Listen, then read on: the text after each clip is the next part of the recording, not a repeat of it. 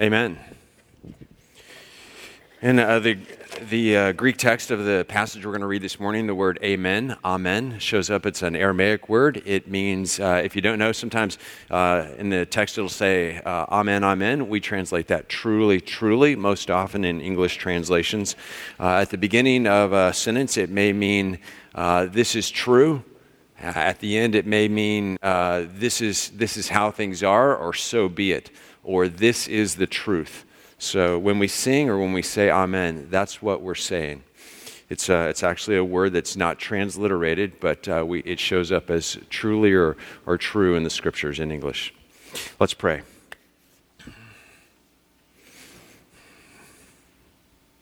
Amen, God, you are true. Your word is true. It is truth, and it is good for us. It is water for our souls and nourishment for our spirits. So we ask that as we read and study, that you would help us to pay attention to your word, to your will, to your way, to your heart, to your truth. Give us eyes that are good to see, ears that are able to hear, hearts that are fertile soil to receive your word. As always, I pray and ask God that as my words are true to your word, that they be taken to heart. If my words deviate in any way from your word, may they be not even heard. We pray in Christ the Lord. Amen. Amen. Who is the greatest?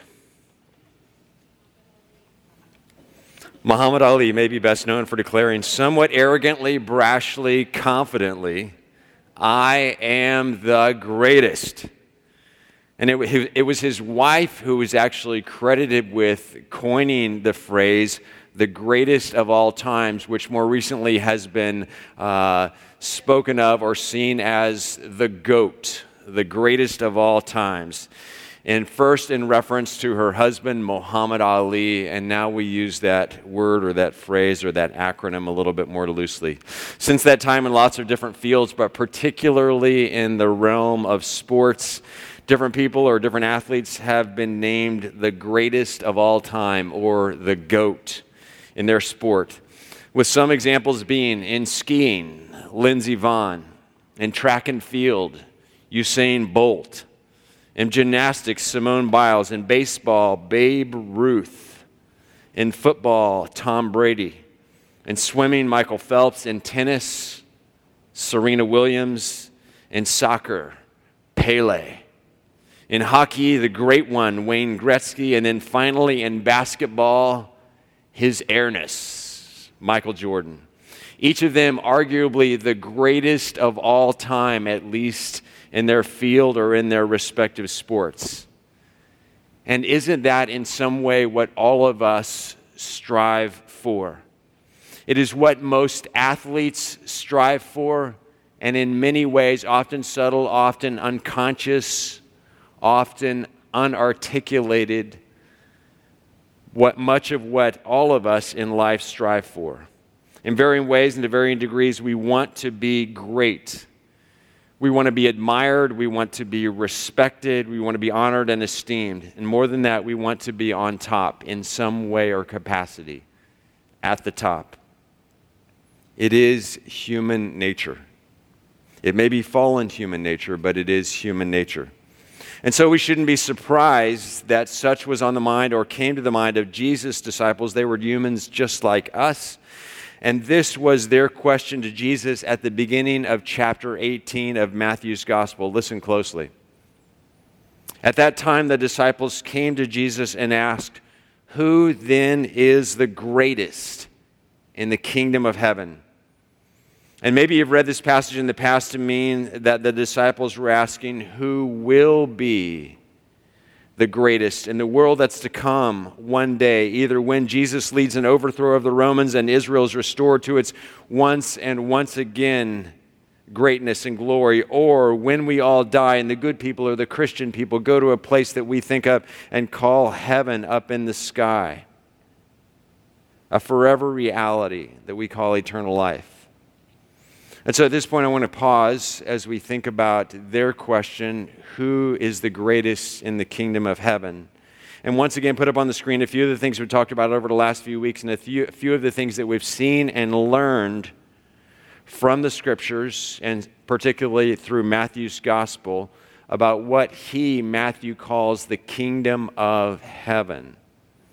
First, when Matthew records Jesus as saying kingdom of heaven, Matthew means what in other Gospels and in the Apostle Paul's writings we see as the kingdom of God. Kingdom of heaven equals kingdom of God. When Jesus says, second, kingdom of heaven does not equal heaven, and so also kingdom of God does not equal heaven. When Jesus says kingdom of heaven and kingdom of God, he's not talking about what we otherwise think of or know as heaven. Jesus is talking about something altogether different. Continuing, we know from the Scriptures that the kingdom of God, so also the kingdom of heaven, is not Israel, the United States, the church, a physical or geographic location up there, or a strictly future reality. It is none of these things. Rather, as we've learned according to the Scriptures, the kingdom of heaven or the kingdom of God is the authority of God to reign, the rule of God in people's lives, the reality in which what God wills is done or comes into fruition or comes into reality, the people over whom God rules or is ruling, that the kingdom of God is dynamic. We have seen that it is changing, that it is moving, that it is in motion, that it is active. And finally, that the kingdom of God is inherently and always about the king. These are what the kingdom of God is, or the kingdom of heaven is. And now notice again the disciples' question, who is the greatest in the kingdom of heaven? And Jesus' answer to their question is going to tell us more about what the kingdom of God is like, about what and how the kingdom of God is, about its nature, about its characteristics, about what, where, and who it intersects with. But first, I want to note that Matthew records their question as present tense, is, rather than who will be the greatest in the kingdom of heaven, because the kingdom of heaven is present tense. The kingdom was right then as they were asking. The kingdom of heaven is right now for us. Are you with me on this so far? Are you really with me on this? All right. Back to verse 1. At the time, the disciples came to Jesus and asked, who then is the greatest in the kingdom of heaven? And you and I both know from other passages in the Gospels and from our knowledge of ourselves and the people around us, human nature, that Jesus' disciples were hoping that Jesus might just name one of them, or at least hint that one of them might be greatest in the kingdom of heaven, or maybe, if we're generous in our estimation of them, give them a hint at how they could ascend to being the greatest in the kingdom of heaven. That was behind their question. We know that because that's the way they function. That's the way we function. That's the way human nature is. He, verse 2, Jesus called a little child to them, ready to answer their question. He called a little child to them and placed the child among them. And Jesus said, truly I tell you, unless you change and become like little children, you will never enter the kingdom of heaven. And so all of a sudden, Jesus gets really serious toward and about and for those who are interested in the kingdom of heaven. Unless you change. And some of the more literal English versions of this passage translate this Greek word here that we see as change, straphete, as unless you are converted. John takes it and spins it as unless you are born again in his gospel. Here, unless you are converted, or unless you turn, or unless you make a 180-degree turn, as in repentance. Unless you change and become like little children. And this idea is as hard as it was for Nicodemus in chapter 3 of John's Gospel to hear Jesus say, unless you're born again, how can a person be born again? How can a person change and become like a child? You will never enter or taste or experience or know or live in the kingdom of heaven.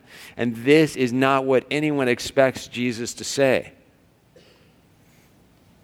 And Jesus was not encouraging childish behavior. We know people who are Christians who follow Jesus who behave just like children.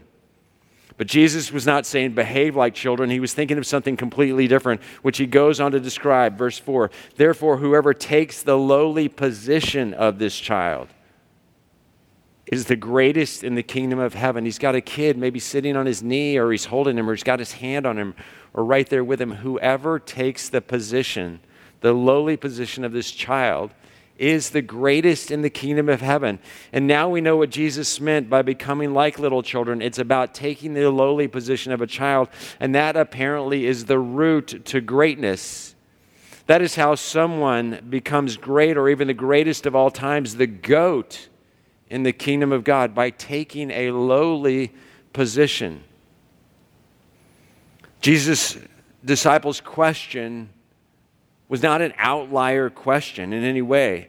They asked what many people of their time wondered and what rabbis discussed. And the Judaism of the time usually suggested that it was the righteous, or those who were deeply immersed in studying the Scriptures and who were skillful in teaching the Scriptures and the Mishnah, or those who were rich in good works, or maybe even martyrs. These were the people who were widely understood at the time, who would be great in the future age, or in the kingdom that was coming, in what they were looking for, in the overthrow of the Roman Empire, in a new reality in which God the King reigns.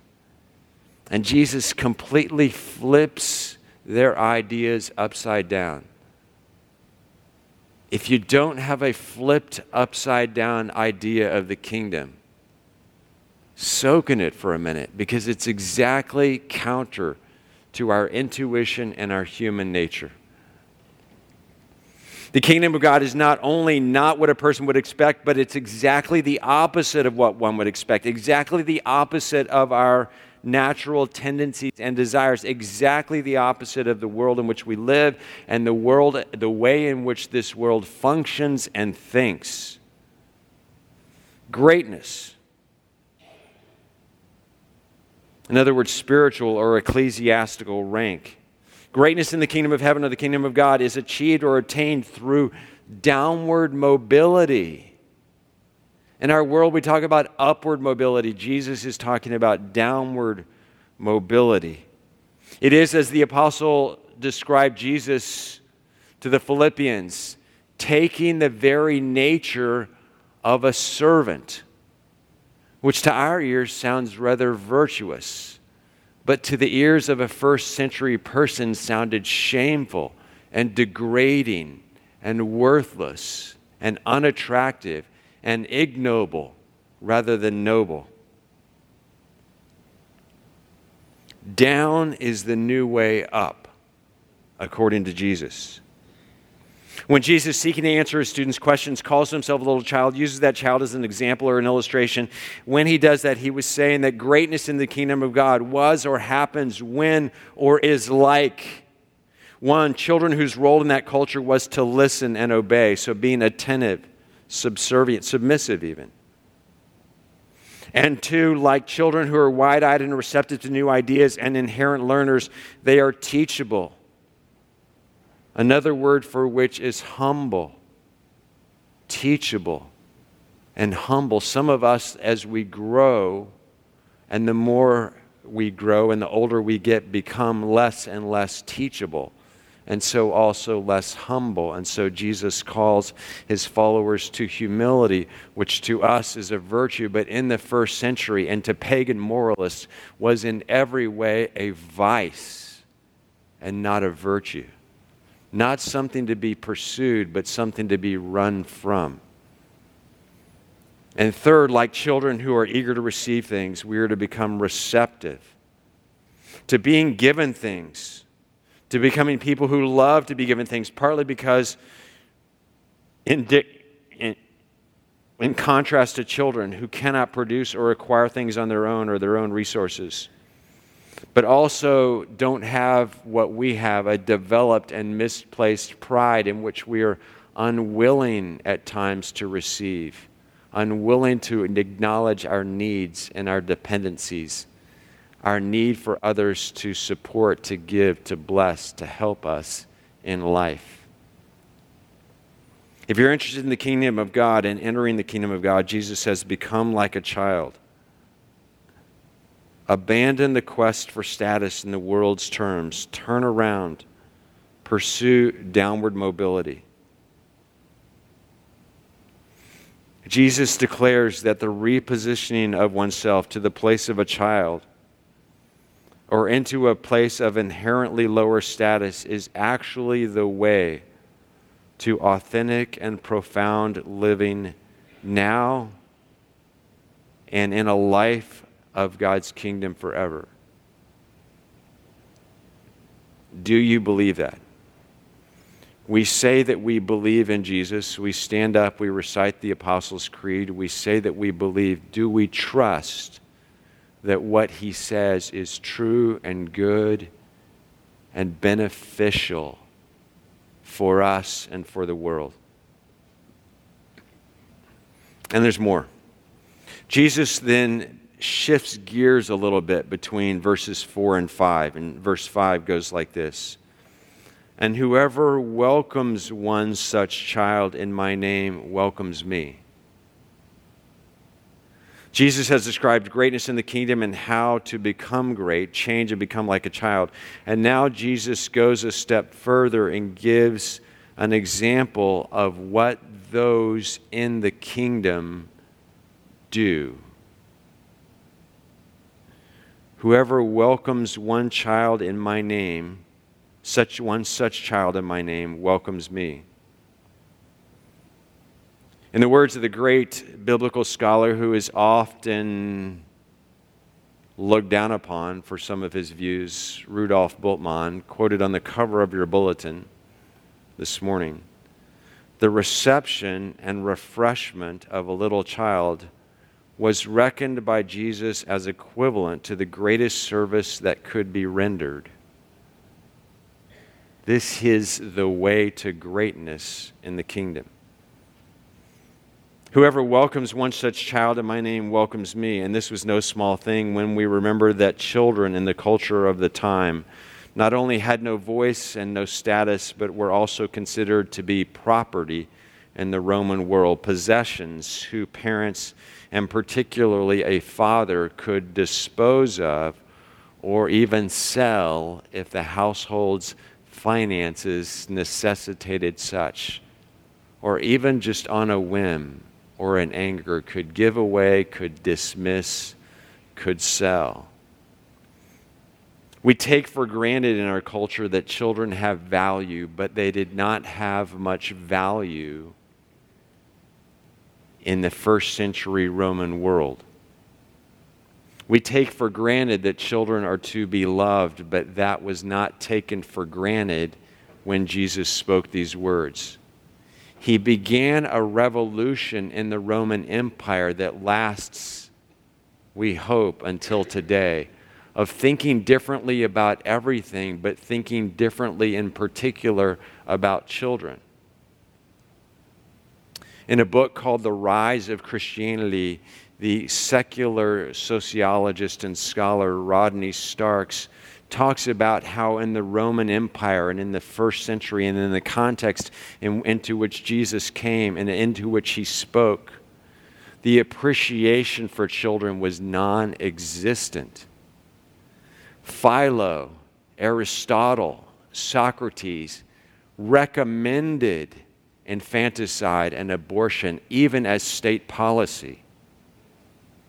The Roman government experienced such decline in Rome and across their empire during the first century, actual retraction or decline in numbers and population, not just because men were being killed in war, but because the the practice was called exposure, and when a child was born, they would just leave it outside to die. An unheard of practice today, but common in that time in the Roman Empire. Abortion common because children were not appreciated by fathers and often couldn't be supported by mothers. Broadly, the whole idea about children in the first century was completely different. And Jesus, understanding the inherent value of every human being made in God's image, turns everything around and associates it with the kingdom of heaven.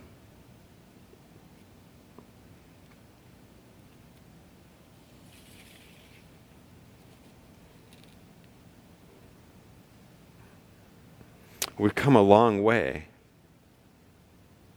but maybe we still have a long way to go. You know that 1 in 5 children in the United States today lives below the poverty level. In a nation that is flush with cash,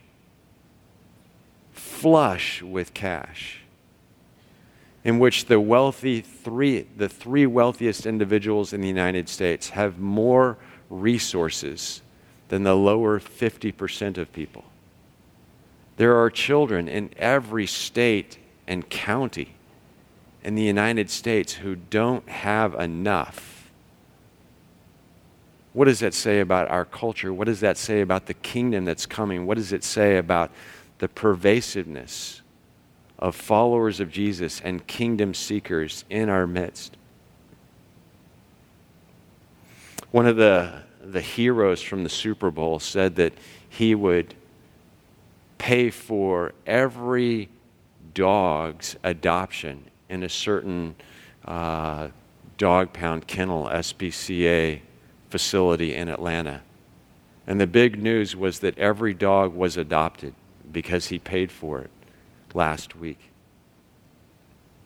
There are children in foster care homes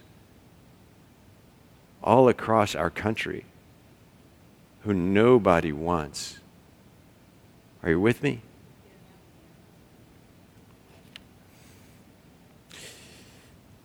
Jesus goes on and says a few more things beyond these 5 verses. He says in verse 6, if anyone causes one of these little ones, those who believe in me, and he really is talking, he uses a Greek term that means little children and even babies. If anyone causes one of these little ones, those who believe in me, to stumble, it would be better for them to have a large millstone hung around their neck and to be drowned in the depths of the sea. He says in verse 10 of chapter 18, see that you do not despise one of these little ones, for I tell you that their angels in heaven always see the face of my Father in heaven. Fast forward to chapter 19, the next chapter. At verse 13, Jesus says, then people brought little children to Jesus, thinking, oh, there's something different here. They brought little children to Jesus for him to place his hands on them and pray for them. But the disciples rebuked them. And you think, did the disciples not get it? Could Jesus have not been more clear? And yet a chapter later, the disciples are rebuking Jesus for doing and demonstrating exactly what he told them to do. Are you really interested in the kingdom of heaven? Jesus declares these words that are familiar to us, but maybe not in context. Let the children come to me, and do not hinder them, for the kingdom of heaven belongs to such as these. Let them come to me. Do not hinder them, because the disciples and the whole world and the culture had been hindering them from coming to the King and to the kingdom. And Jesus says the kingdom of heaven belongs to these, to them, to people like them, to people such as them. And scholars think that Jesus not only has in mind children and the vulnerable, the smallest and the weakest, but also grown-ups the elderly, the disposed, the pushed to the edges, the fringes of society, those who are given no esteem, who have no power. And Jesus says the kingdom of heaven belongs to such as these. Do not hinder them.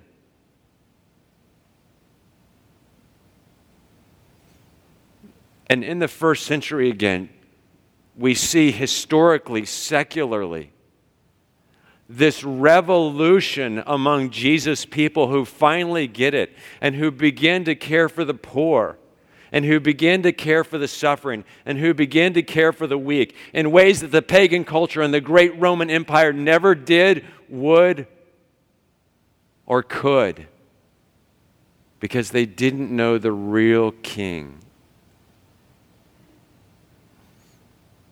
But since that time, the kingdom has been advancing. And it is advancing. And Jesus calls us to be advancers of the kingdom, advocates for the kingdom. I'm really grateful that one of our 10 values is children. Doesn't make children any more special than the rest of us. But it goes in the flow of Jesus and his empire. That they be valued and cared for and nurtured and loved. Our culture pays the smallest wages to people who take care of children. Our culture pays the smallest wages to those who take care of those who are homebound, bedbound, who are in nursing facilities, skilled nursing facilities, and dark corners. Followers of Jesus, people of the kingdom, must continue to turn the world upside down. This week on Wednesday, I saw Peggy Morris hanging out in our playground as she always does on Wednesdays, with the kids who come with community Bible study. And I said to myself, in reflecting on these verses, she, among all of us, is doing the kingdom this week. It just looks like babysitting, but it is kingdom work and important.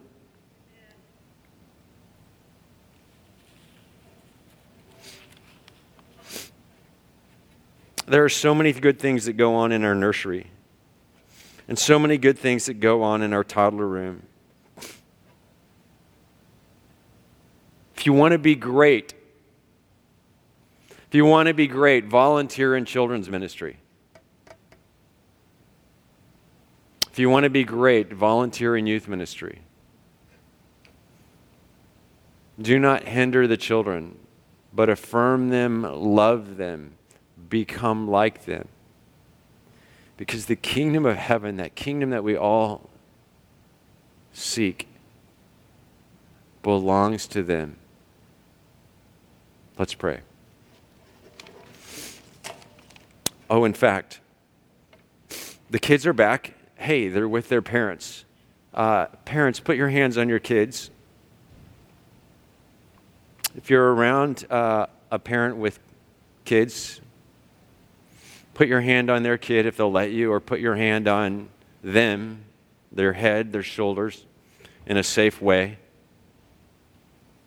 You can stand up. You can move around. We're just family here. And as Jesus did, place your hands and pray a blessing to the Father. Let's do that together.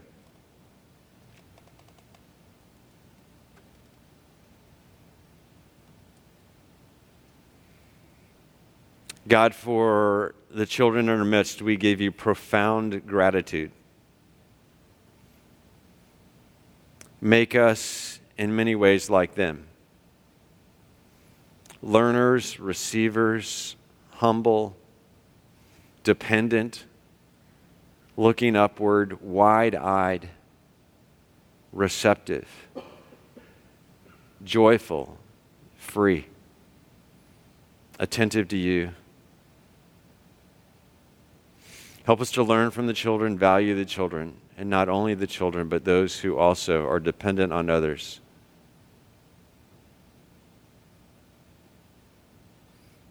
Make us like them. Bless them, enrich them, infuse them with your love, raise them up, bring us down, that we might see you and know you and enter and live abundantly in your kingdom, great King. Amen, amen, amen.